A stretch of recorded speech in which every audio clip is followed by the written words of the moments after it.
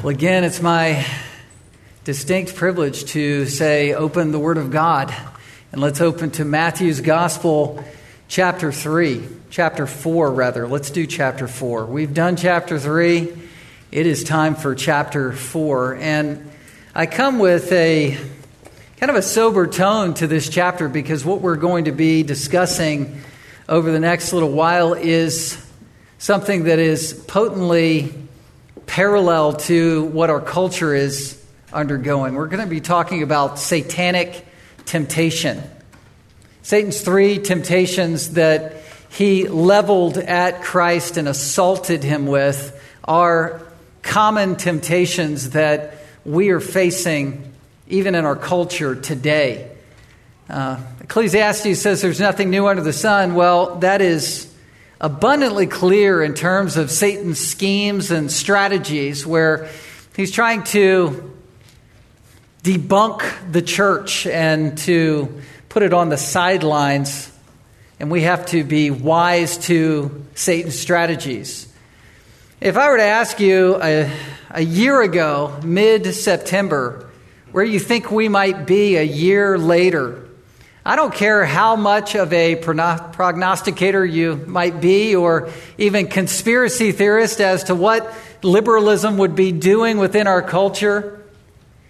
The dramatic shift in what's around us in terms of atmosphere, the dramatic shift in terms of the perceived or real danger level that we experience or observe on the news, the scenes that we see that are pipelined in and through what I jokingly call our second brain, right? This is my clock so I don't run over in preaching. However, these phones and devices and whatever other media you put yourself in front of are filled with all kinds of messaging that is producing the culture around us.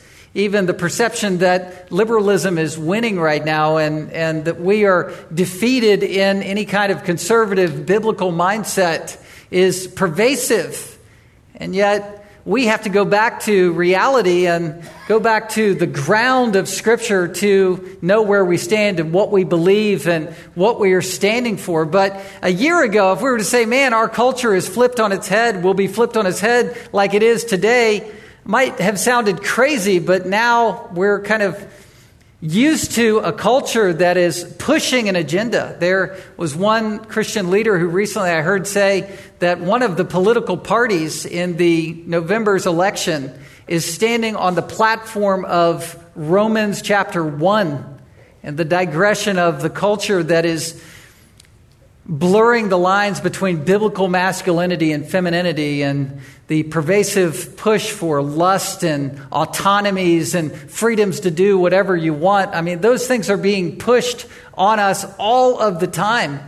Sometimes you watch videos about, people that are bullying and crowds that are coming in and riots and protests and things and firebombs that are being sent, and we're becoming sort of used to it. We're becoming numbed to seeing these things, but these things look like a third world country dynamic, not somewhere where there is law in charge.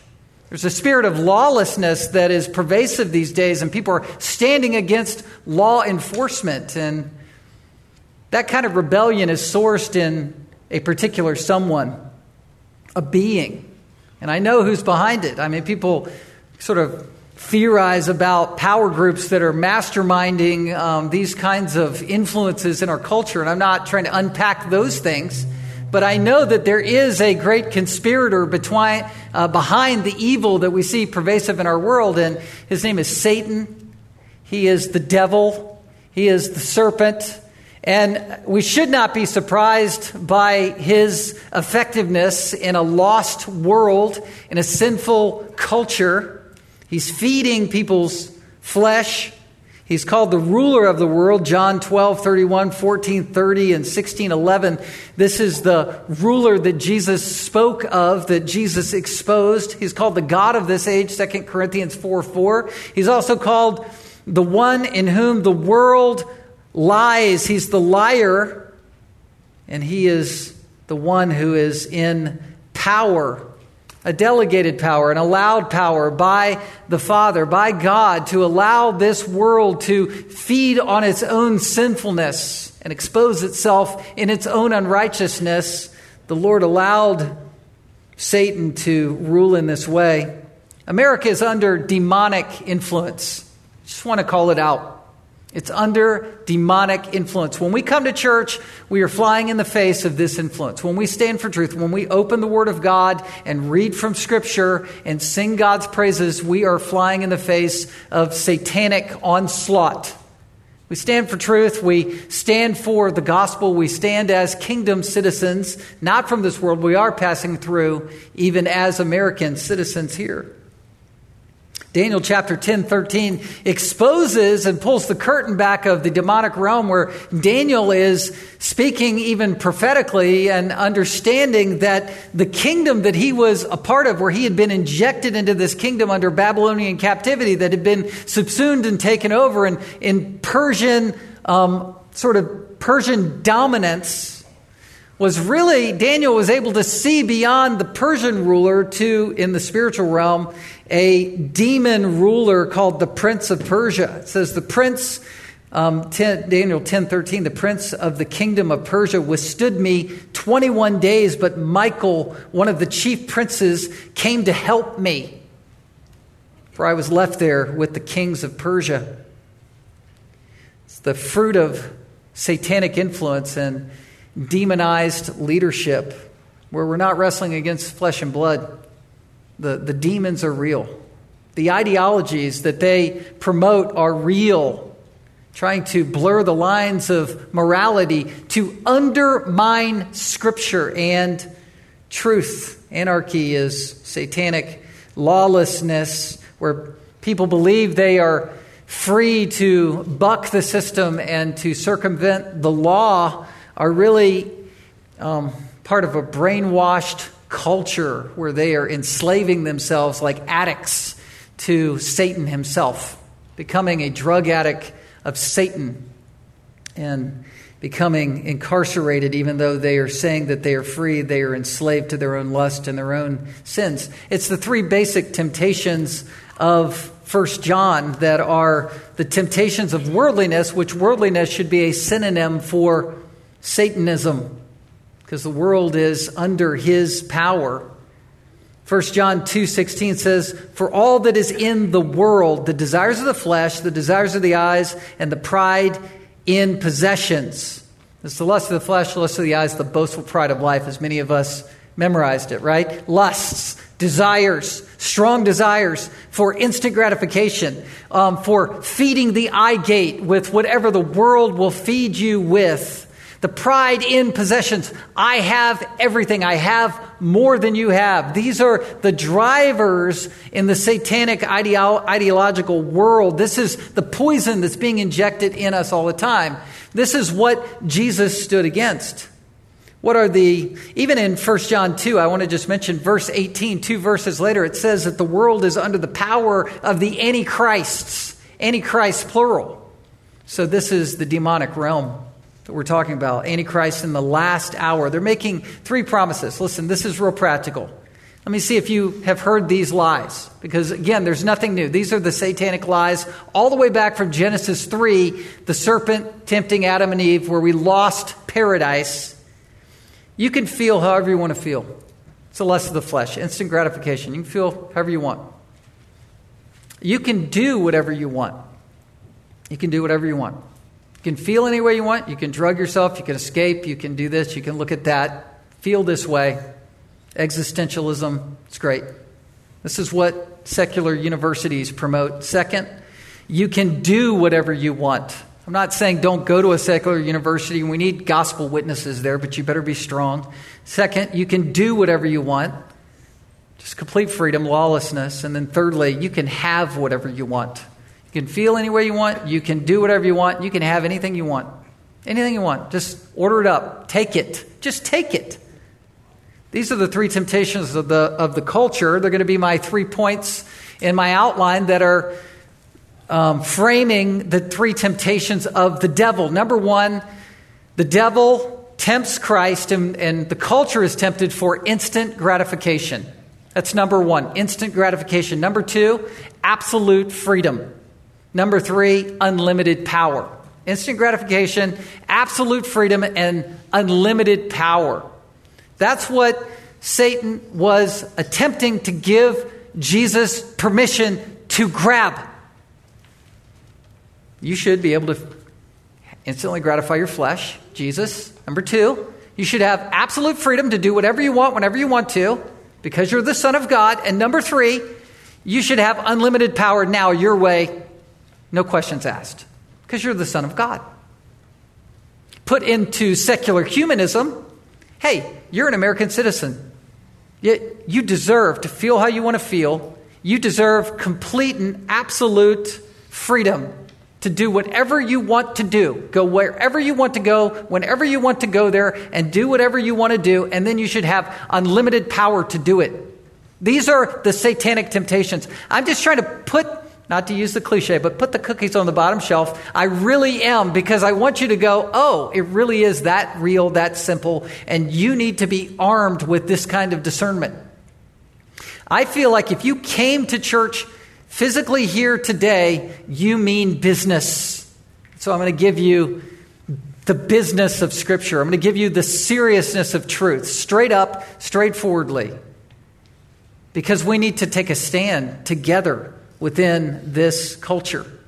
By the way, the lust for money, the love of money that is the root of all sorts of evil, is driven by these lusts.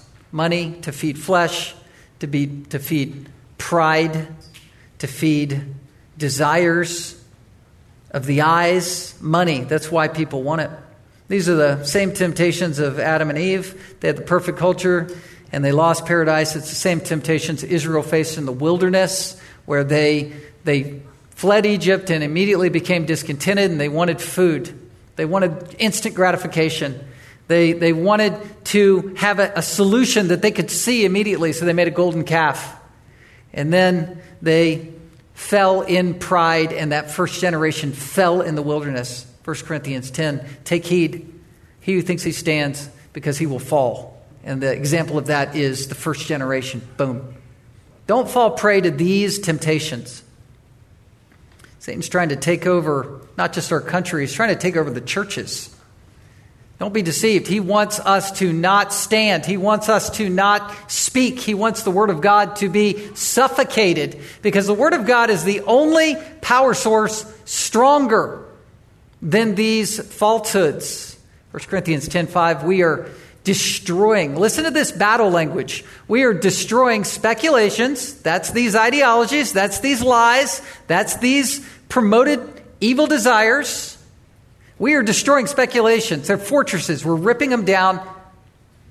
And every lofty thing raised up against the knowledge of God. Hey, we're taking every thought captive to the obedience of Christ. That's what we're doing right now. We are jailing these falsehoods under Christ. That's what the Lord has teed up for us in Matthew chapter 4. Why are we in chapter 4? Because God has brought us here.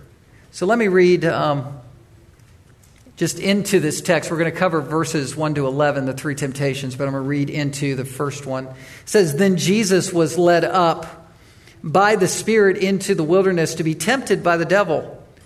And after fasting 40 days and 40 nights, he was hungry.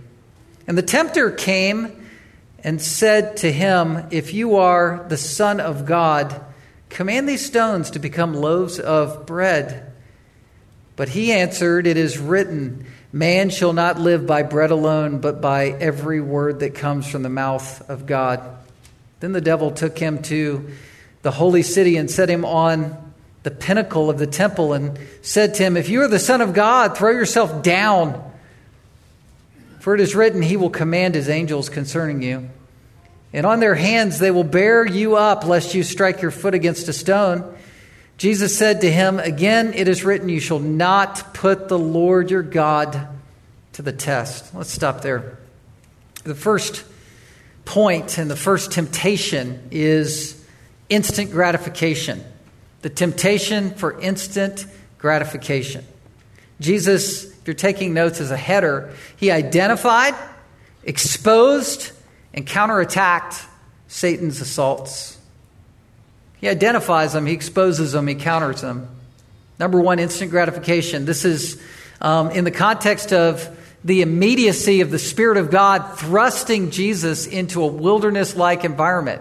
It's a dramatic shift in scene from Jesus' baptism. Remember, he was baptized, he came, he interacted with John the Baptist, and he convinced John the Baptist that it was right for Jesus to be baptized, to symbolize that he was identifying as the solution for sin, as the one who was going to go to the cross. And so he was entering into this baptism of repentance symbolically as the Savior, not as a repenter, but a Redeemer. And John the Baptist conceded to that. When he came up from the water, the Lord came down with affirmation. The Lord came up and God the Father came down as the skies opened up like a gaping mouth, and the Spirit of God descended as if it were a dove, and he came down, climbing down upon Jesus Christ, affirming him as the Lord in a pre-coronation service to say Jesus Christ is in fact the King of Kings, the Lamb of God who takes away the sins of the world. This is he whom John the Baptist spoke of. And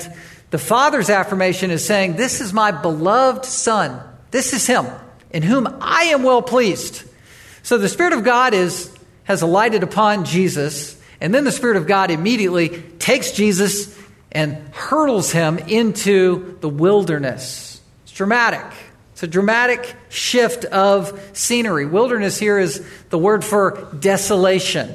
Desolation. This is not a good place to be. This is not a retreat of isolation as some kind of monastic priest who's trying to find himself. This is Jesus going into a wild, desolate, dramatic territory where he's fasting for 40 days and not eating.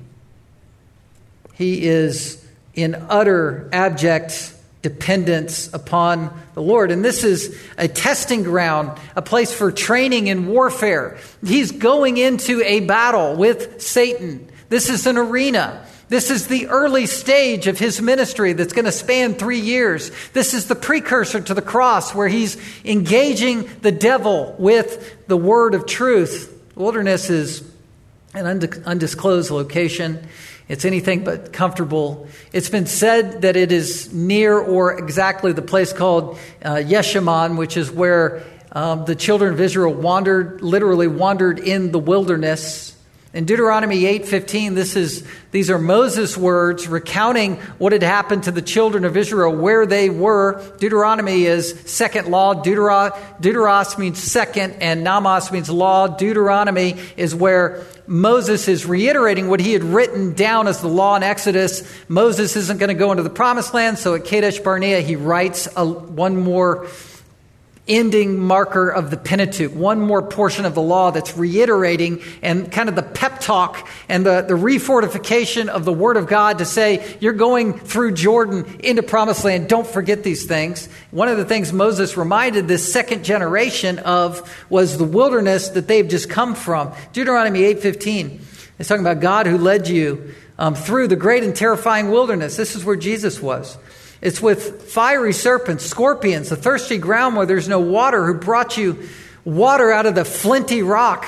God is the one that provided for you in this area. It was an area filled with jagged cliffs, 100 feet high ravines with dangerous animals, snakes, scorpions, mountain lions, panthers, jackals. Jesus walked in this area as prey. He walked as prey. Very wild place to be. And he's hungry.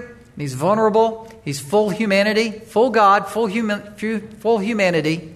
He has taken on the form of a servant. He's laid aside the independent exercise of his divine attributes. Still fully God, but he is deferring that under God the Father's will in submission. And he is in survival mode. And this is at the end of 40 days. So he's starving and completely vulnerable in a desolate place, isolated, all by himself. Why do you need to go there? Well, in one sense, he's following in the same path as the ones who've gone before him, spiritual leaders like Moses, who'd been given the law of God, the Ten Commandments. Exodus 34:28 depicts Moses in a wilderness-like experience like this. Elijah, after defeating the prophets of Baal, 1 Kings 19:8, went away in this way. This is what God does to prepare his servants.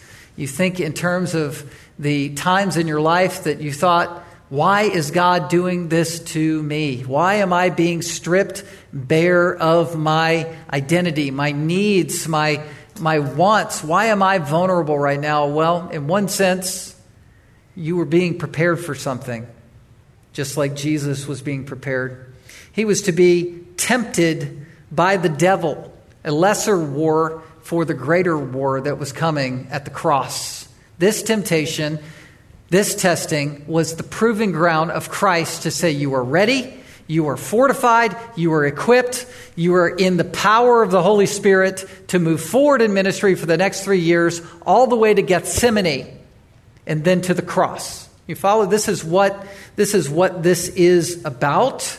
It's a temptation. Now, you should ask yourself the question, why is the Holy Spirit the one who is leading Jesus? That word lead is like filling the sails of a sailboat, leading Jesus by the Spirit to be tempted by the devil. It's very clear. It's very explicit. You're going there for that. The devil didn't figure out God's plan and inject him into it. The Spirit was behind putting Jesus into that temptation ground.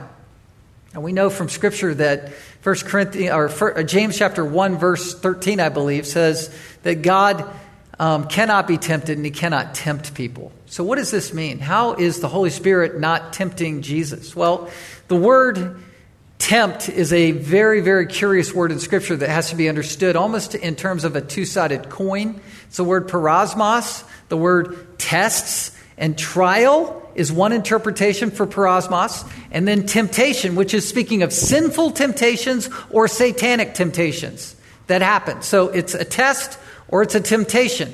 And I would say that we have to interpret that word in light of the context, and everything turns on the fulcrum of the heart. So if your heart, according to James 1, that's the word that's used there, consider it all joy when you encounter various trials, various parasmos, various trials, various tests. Some people will translate verses 1 and 2 of James 1 as temptations, but trials or tests. God puts you into circumstances that are hard. God did not promise that your life was going to be easy. In fact, he oftentimes sets the table, sets the conditions to put you in a situation where you can't make it through the situation or through the circumstances, but by the power of God. God puts you in situations where you are being tried, where you are being tested, where there's pressure on, there's weights put on you by God that instead of you running out from under, you bear up under and you get stronger for the endurance of that circumstance. You trust God, he builds spiritual muscle in your life. What happens when you don't trust God, though? This parasmos that's a good thing for you turns into a parasmos that's a bad thing for you. The test, if your heart turns from trusting to questioning God, suddenly turns into a temptation. It's like a chameleon. The skin of the chameleon is being based, the color of the skin of the chameleon is being based by what it is aligning itself up against. And so in the same way, if your heart is saying, I trust you, then it's good and it's making you like Jesus. But if something is happening to you that you go, I don't trust you, God. You didn't put enough in me to bear up under this. Why did you do this to me? Why am I in this circumstance? Or put another way, I'm going to trust instant gratification. I'm going to trust absolute autonomy. I'm going to trust complete control and authority over whatever I want in my own flesh. Then suddenly you're operating, and this circumstance is a temptation to you, not a trial that's for you. It moves from being something that's from God to something that's from Satan himself. That's what's happening. That's always what's happening in temptations. In circumstances, you always have a choice when faced with the decision to either trust God or rely on your flesh. And Jesus was facing severe tests, and they needed to remain tests and not turn into temptations. That's what's going on here. This is a test. It clarifies some things in terms of what is happening here to him. He is vindicating his sonship by passing a test. What about where the Lord's Prayer says, lead us not into temptation? That's that same word, parasmos. Basically, if you apply the theology that I just taught you in terms of the difference between test and temptation, you could really say, when I'm praying, lead me not into temptation, we're praying, Lord, let whatever circumstances that are hard that I'm going to face, that you're going to lead me into, let them remain as tests. And please, God, give me the strength for them not to turn into temptations, where I shake my fist upward at heaven and go, God, why did you do this to me? Lead me not into that situation. Give me the strength not to stop trusting you. Does that make sense to you? Is that helpful? I hope so, because this is the stuff of life.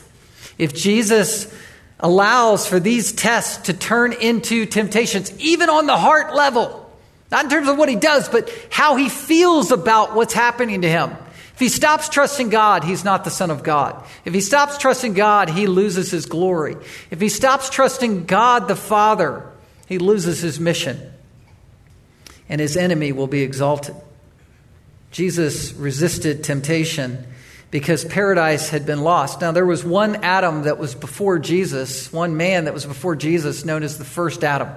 And the first Adam was the only other man in all of history who was born without sin. Adam and Eve. I say born, he was created, uniquely created, but created without a sin nature.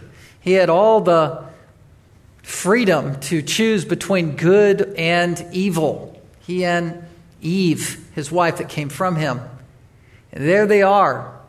And Adam fell, and Eve fell to a trial that became a temptation. Lust of the flesh, lust of the eyes, boastful pride of life. I can be like God. I want that fruit.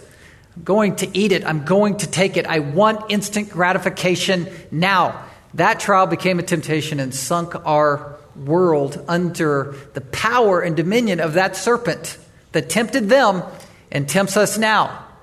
And Jesus has come to redeem that, to give us paradise regained by passing the tests of these temptations. Jesus is under a severe condition. Verse 2 understatedly says he was hungry, he was famished. If you've ever fasted, you know that appetite becomes suppressed for a time, and then all of a sudden you become starving because you're in survival mode. You must eat to live. That's where he is at this point. He was very hungry, and it was severe. And his guard, if anyone's guard was down, it would have been down at this moment.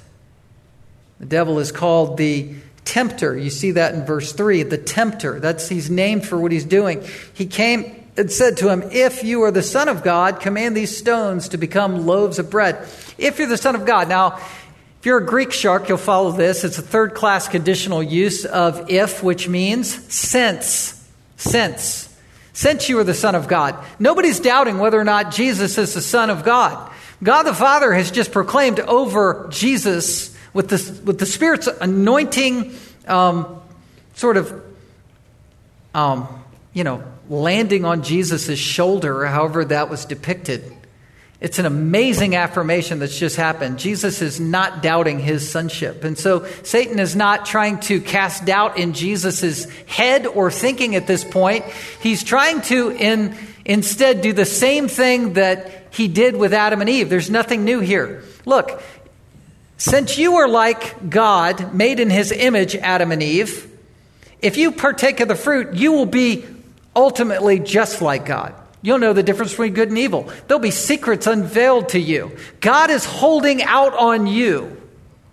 And so fall prey to this temptation. In the same way, Satan, this tempter, is looking at the Son of God and saying, since you're the Son of God, instant gratification.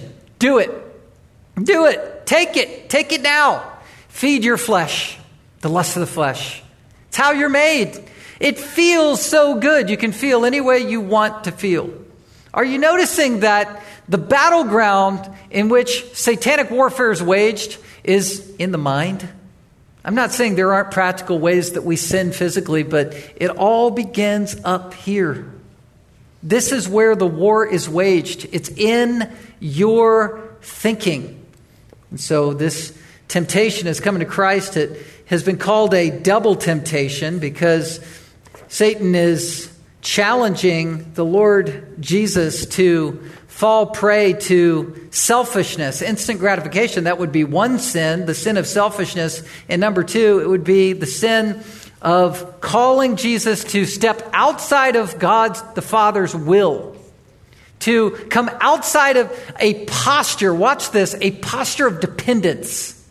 The Lord wants you and me to fight temptation by staying into a posture of dependence. Lord, I need you. Lord, I trust you. Lord, you feed me. Lord, you're with me. Not, I can do it. It's up to me. I can take this. And so if Jesus had succumbed to this temptation, he would have been sinning out of selfishness, and he would have been sinning out of taking himself outside of God's will. Would it have been sin for Jesus to turn stones? These are limestone-sized rocks that would look like loaves of bread, and to turn them into bread. Could he have done it? Yeah, he could have done it. He turned water into wine, right? And guess what? He turned water into wine according to God's perfect will and plan. That was Jesus' first miracle at Cana, right? So it wasn't wrong to make food. I think that he supernaturally made food on the beach when he was confronting and restoring Peter after he had denied him 3 times. He was on the beach, and it says Jesus made breakfast. How did he make breakfast? He said breakfast, right? And there was breakfast. And so Jesus is that creator, but would it have been God's will for him to do it at this moment? No, it would have been wrong. And not just wrong because Satan tempted him or tested him to do it. It would have been wrong because it wasn't God's plan. And how do we know that? Well, I think we can see that through the way Jesus responded to Satan. See, Jesus is aligning himself with Israel in the wilderness. Jesus' mind is going, where am I right now? Okay, I'm in Yeshimon. I'm in this area, this wilderness area by the Dead Sea. This is exactly where Israel was. They were there for 40 years. I've been here 40 days. I need to connect with Scripture. Where Jesus goes is the second person of the Trinity. I've always been fascinated by this. Where does he go where the most powerful enemy in the universe of God attacks him? Where does he go? He goes to the Pentateuch. He goes to the 5th book of the Old Testament to grab a verse and apply it. Like he's going to a Sunday school class and goes, oh, this makes sense to me. That's how he fights against Satan's temptation. Satan wants to debunk and dethrone salvation history. In this moment, he wants to send all of us to hell by having Jesus go outside of God's will. And Jesus goes to Deuteronomy chapter 8 to find a solution to this temptation. Deuteronomy 8:2 says this. This is Moses who wrote this. And you shall remember the whole way the Lord your God has led you these 40 years in the wilderness, that he might humble you. Look at this phrasing, testing you. Jesus he knows the Bible. He wrote the Bible, right? The Holy Spirit inspired Moses, testing you to know what is in your heart. Why were the 40 years happening? To test, to humble, to show what's in the heart, whether you would keep his commandments or not. Jesus is basically saying, I need to keep this a test, not turn it into a temptation on the heart level. Deuteronomy 8:3, this is where he's specifically quoting from. In verse 4 of Matthew 4, man shall not live by bread alone, but by every word that comes from the mouth of God. Deuteronomy 8:3 fills in the context. It was talking about how the first generation complained. They wanted Egypt's food. They didn't want the manna plan. They didn't like that cafeteria plan. This food's lame. This is hospital food. We don't like it. Sorry, I'm just joking. But it says, and he humbled you and let you hunger and fed you with manna, which is this, I'm feeding you just enough to survive, not to feed your flesh, but survival, which you did not know, nor did your fathers know, that he might make you know that man doesn't live by bread alone, but lives by every word, every promise. God was promising to feed, promising to provide. Don't step outside of God's will. Don't go out from under the promise. This is what Satan wanted Jesus to do. This is what you do when you say, I want it now. God's will, this is the will of God, that you abstain from sexual immorality, right? That each one knows how to possess his own vessel in sanctification and honor and holiness and purity. That purity is God's will. Don't step outside of it. Jesus grabbed for the point of this text. I'm living by the word of God as if it's my bread, because God's going to provide for me. Not you, not me for myself, God the Father for me. And I'm not going to have bread my way. So how do you apply this to your life? And I want you to see this. This is probably the most important element of the message. When you fight against satanic temptation, which Satan is roaming to and fro, back and forth across the earth. He's not omnipresent, but he is, I think, the most powerful fallen angel. A third of the angels fell. How many is that? Well, it's an uncountable number, because in heaven it says there's a myriad upon myriad of angels, 10,000s upon 10,000s, an uncountable number. So a third of those came down, were swept down by the dragon's tail, as depicted in Revelation 4. And so those demons are everywhere. I, as a 48-year-old, I'm an old man now. No, I'm not. I'm 48. It's fine. But the older I get, I'm recognizing that satanic influence is everywhere. It's everywhere. It's pervasive. It's pervasive. It's in the hearts of people. It's in the hearts of people that come into church. It's in the hearts of people out in the news media. It's in the hearts of our neighborhoods. It's around everywhere. There's subtle versions of it, and there are overt versions of it. But that which flies in the face of the glory of Christ, that which rejects Christ, is Antichrist, is the spirit of Antichrist. So how do you combat the spirit of Antichrist when you're assaulted by satanic intrusion? Simply do what Jesus did. Don't fight Satan, fight for truth. Fight for truth. Fight for truth. When someone is combative to you, don't fight fire with fire. Don't get in the flesh. Don't get in some logician's battle. Fight for truth. Just hold high the word of life. Just diagnose what's going wrong with truth and then exalt the truth. Say, this is what I believe. It's a way to not engage it directly, actually. That's what Jesus is doing. He's just fighting for truth. He's just principalizing the moment. It's a principle. Man shall not live by bread alone. I'm not going to engage whether or not it's righteous for me to make this stone into bread. I'm going to find out the issue beneath the issue, which is my survival plan is by God's promises, not by pragmatic self-gratification. And I'm going to quote Scripture. Man shall not live by bread alone, but by every word that proceeds from the mouth of God. The Bible says, contend earnestly for the faith, right? Jude. And 1 Timothy, 2 Timothy, fight the good fight of faith. Fight for truth. This is a way to survive the satanic attacks. Fight for truth. Don't get mad at the news. Fight for truth. Don't get angry by podcast. Fight for truth. Don't be flapped by fear. Fight for truth. Don't engage the dynamics that are going on. Fight for truth. You might defer with some of the laws of the land and act in a deferential posture, but you're not deferring to Satan's schemes in that. You're fighting for truth. We can defer. We can do different things and conduct ourselves in Anchorage and the culture in a way that's godly and gracious because we're doing it for Jesus. We're doing it for truth. We're not doing it out of fear. Do things, everything by faith. Genesis chapter 3 again, the crafty serpent went in, verse 1, and Eve began to fight and dialogue with Satan. Did God actually say you shall not eat of any tree in the garden? Oh, she's going, well, okay, yeah, Satan, thank you. There is a tree actually that God said, little seed of doubt there is going into my mind. We may eat of the fruit of the trees in the garden, we can eat. But God said, you shall not eat of the fruit of the tree that is in the midst of the garden, in the middle of the garden, neither shall you touch it, lest you die. And she probably added that idea. I can't even touch it. Devil, Satan, you must be a good guy. You're showing me what's wrong here. That's dialoguing with the devil. The serpent said to the woman, you shall surely not die, which is a half-truth and a whole lie. She's going to die spiritually, not immediately physically. For God knows when you eat of it, your eyes will be open. Here's the lust of the eyes. And you will be like God, the boastful pride of life, knowing good and evil. God's holding out on you.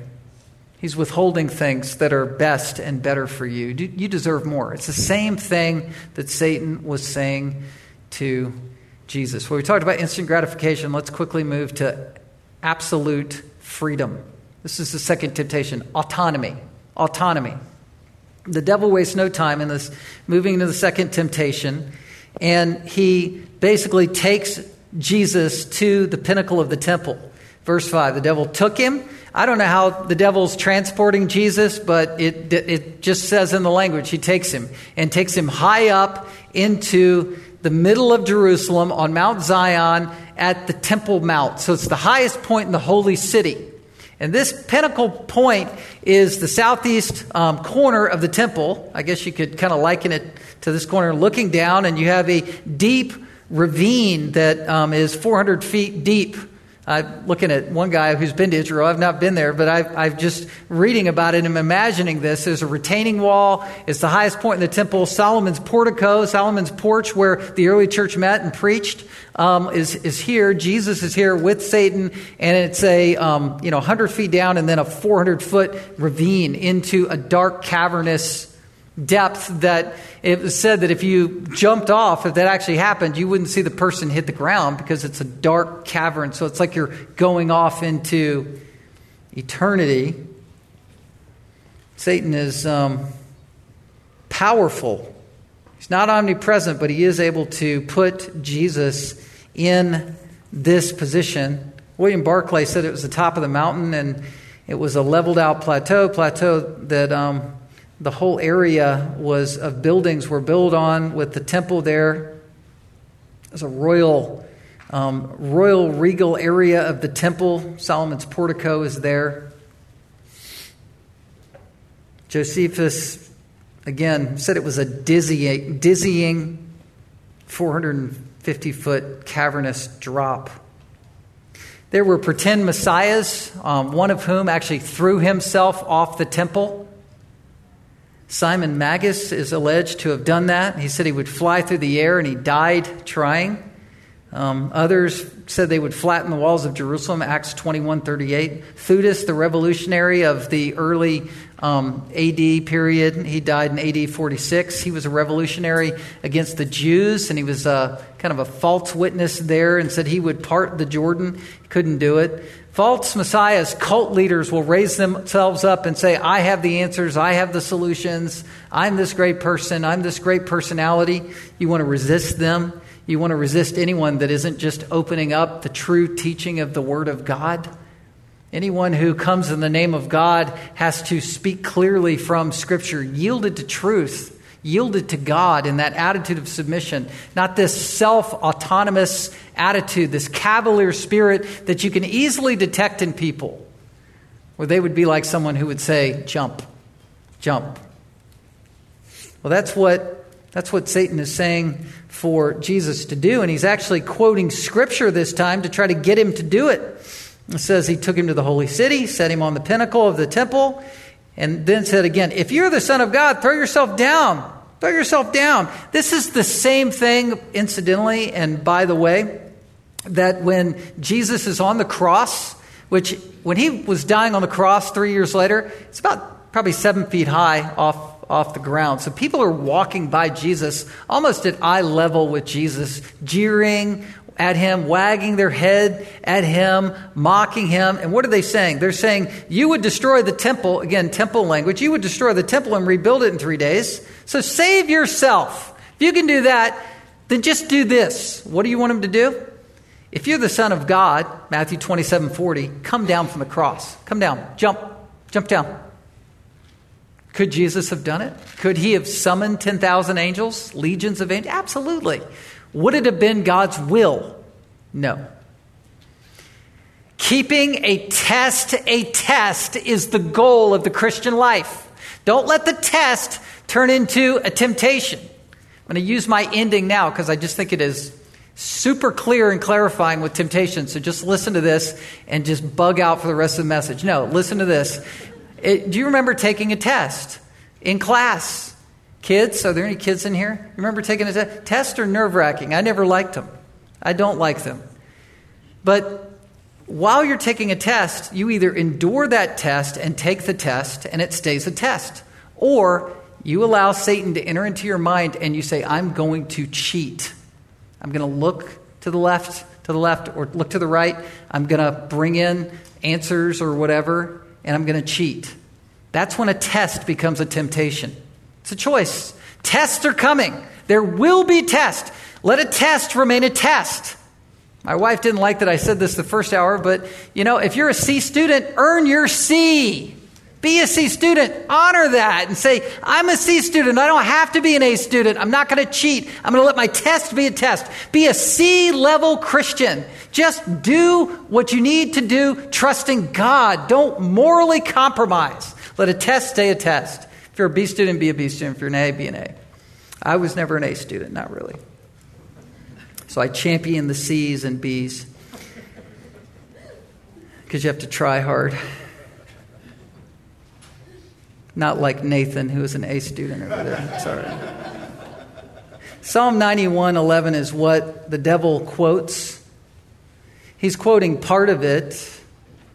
He says, he will, verse 6, command his angels concerning you. On their hands they will bear you up, lest you strike your foot against a stone.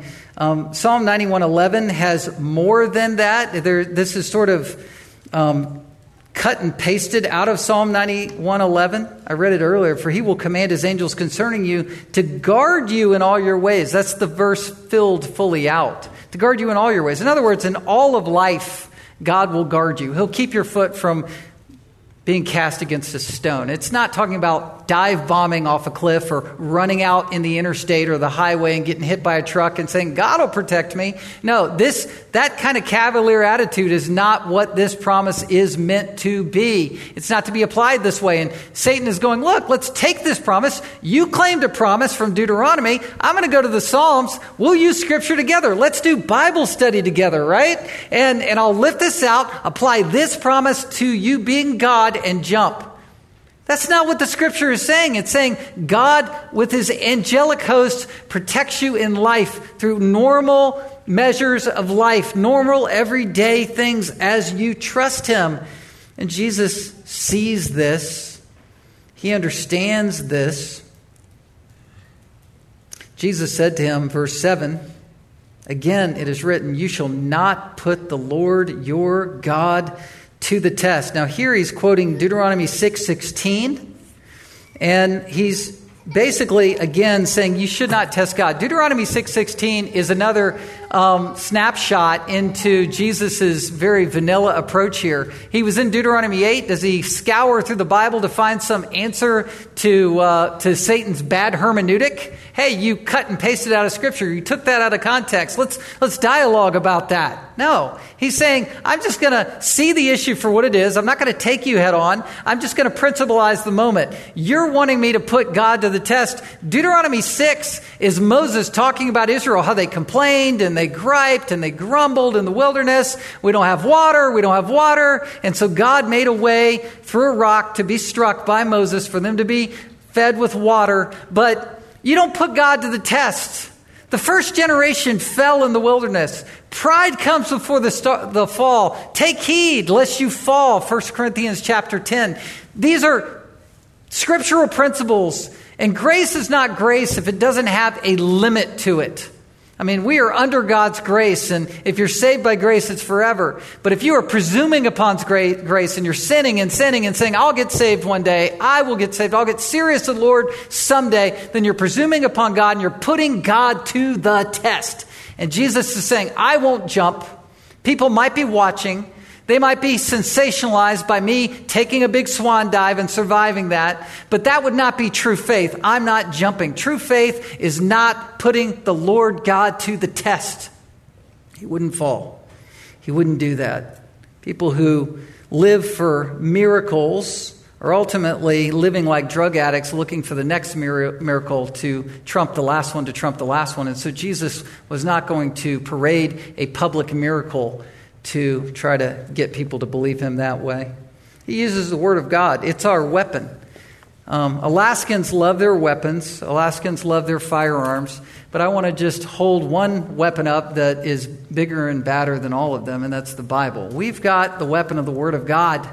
Don't be afraid to use it against instant gratification and against absolute freedom. And then lastly, third temptation quickly, unlimited power. Unlimited power.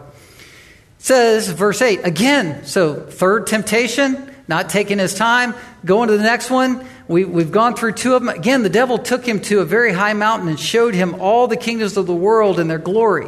Now, this third temptation in Luke's gospel, so you're not confused, is the second temptation, but Luke is just putting them in a different order for a different purpose as the author of that. Matthew puts it in this order. We have the lust of the flesh, instant gratification, the boastful pride of life, which would connect with the second temptation, throw yourself off the temple, be arrogant and jump. And then this is the third temptation, nothing new under the sun. These are the same three that were used in the garden now, being used now. This is the lust of the eyes. Hey, look at these kingdoms. I'm going to show you something, and you are going to want it. And it's the permission for Jesus to take for himself unlimited power. Unlimited power. Goes to a high mountain, verse 8. It's an undisclosed location. It's very high, so he can look around. He can see kingdoms. But probably it was a vision that opened up in the sky where Jesus could see all the kingdoms for all of the times, for all of the centuries, for all of human existence, that he is the ruler over if he submits to one condition. You can have it all right now. No cross, no pain, no suffering. All you got to do is bow to me. And the language here is very explicit. Verse 9, he said to him, all these things I will give you if you fall down and worship me. So the devil took him to a high mountain. That's picturesque. If you can have it all, unlimited power, and showed him all the kingdoms. He showed him to see those, all the kingdoms of the world, and their glory. These kingdoms are glorious. They're huge. They're massive. You can have them all. All you have to do is literally, verse 9, fall down, throw yourself down, and worship.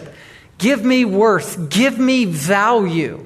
Value me. That's all you got to do. This is what people are hearing in their minds when they rebel, when they are in abject anarchy, when they're pushing back on the system in lawlessness, when they're claiming that they can have it all, whenever they want it, however much they want of it. All complete power and authority is unlimited for me. They're saying, it's worth it. I'll worship the devil. They might not know that they're worshiping the devil, but when you give over to the world and give over, you are giving over to Satan. In the church, when someone is publicly disciplined and they are delivered, 1 Corinthians 5, when they are put out of the church or disfellowshipped, 1 Corinthians 5 says they are delivered over to Satan for the destruction of their flesh. That's a person who is out from under the benefits and the accountability of the church, of the moral and spiritual accountability of the Word of God, where somebody is let go. And so they run the course of their life into the ground till they hit rock bottom and hopefully repent. That's the power of restoration. But this is Satan's realm that people are submitting to. Romans 1 says the culture worships the creature rather than the creator. Liberalism is attempting to push this kind of secular, humanistic, false ideology, this false promise of unlimited power if you go that direction. It's all found in Romans 1. Genesis 3, you shall be like God. You can have unlimited power. You can be God. If you take the prophetic outcry of Isaiah, I think it's chapter 14, the I will ascend, I will. All of those satanic messages that were in his own heart where Lucifer fell. It's the temptation to want unlimited power, to be like God. It's the lust of the flesh, the lust of the eyes that feeds this boastful pride of life. Well, you ask, doesn't he deserve unlimited power? Isn't he Jesus? Absolutely he does. But Jesus is in a posture of submission and humility within the Trinity. The Father, the Son, and the Holy Spirit, three persons, one God. All displayed at baptism. We saw that last week at the baptism of Christ. One God. We sang about this one God earlier. Jesus Christ operating within the Trinity in humility, realizing and recognizing that there needed to be a cross before the crown. He needed to die for you and me rather than taking unlimited power for himself on his own terms. He was following within the plan that was established between the Father and the Son, and he was waiting for the Father to give him all the kingdoms of the earth in God's time. That's why he correctly diagnoses the issue that you're either going to serve God or Satan. Verse 10, and Jesus said to him, "Begone, Satan, for it is written," gegraptai, it's the scripture says, "You shall worship the Lord your God, and him only shall you serve." This is Deuteronomy 6:13. Again, going right back to Deuteronomy. Don't serve idols. Don't serve the satanic idols that are propped up. Don't serve these things that promise power. Worship God alone. Psalm 2:8, ask of me, this is God the Father speaking, and I will make the nations your heritage and the ends of the earth your possession. Listen, Satan wants you to grab for something in instant gratification, but if you're willing to suffer for Christ's sake and be refined by him, guess what? He'll provide for all of your needs according to his riches and glory. And he'll give you heaven. And in heaven, you'll be gratified. You'll still be submissive. We all will. But we will have all of our needs met completely. We'll be gratified. We'll enjoy the power of God in an unrestrained way. We'll worship him freely. The Lord is good. Jesus said directly to Satan, "Begone." Not in a cavalier way. He said the same thing to Peter when Peter was trying to tempt. Satan was tempting Jesus through Peter for him not to suffer on the cross. He said, "Get thee behind me, Satan." But he uses Scripture as the buffer. Even in Jude, it says that Michael the archangel didn't take Satan directly on.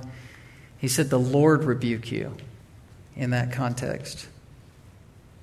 Satan was trying to find out the whereabouts of Moses' body to take it as a possession. And Michael the archangel said, "The Lord rebuke you."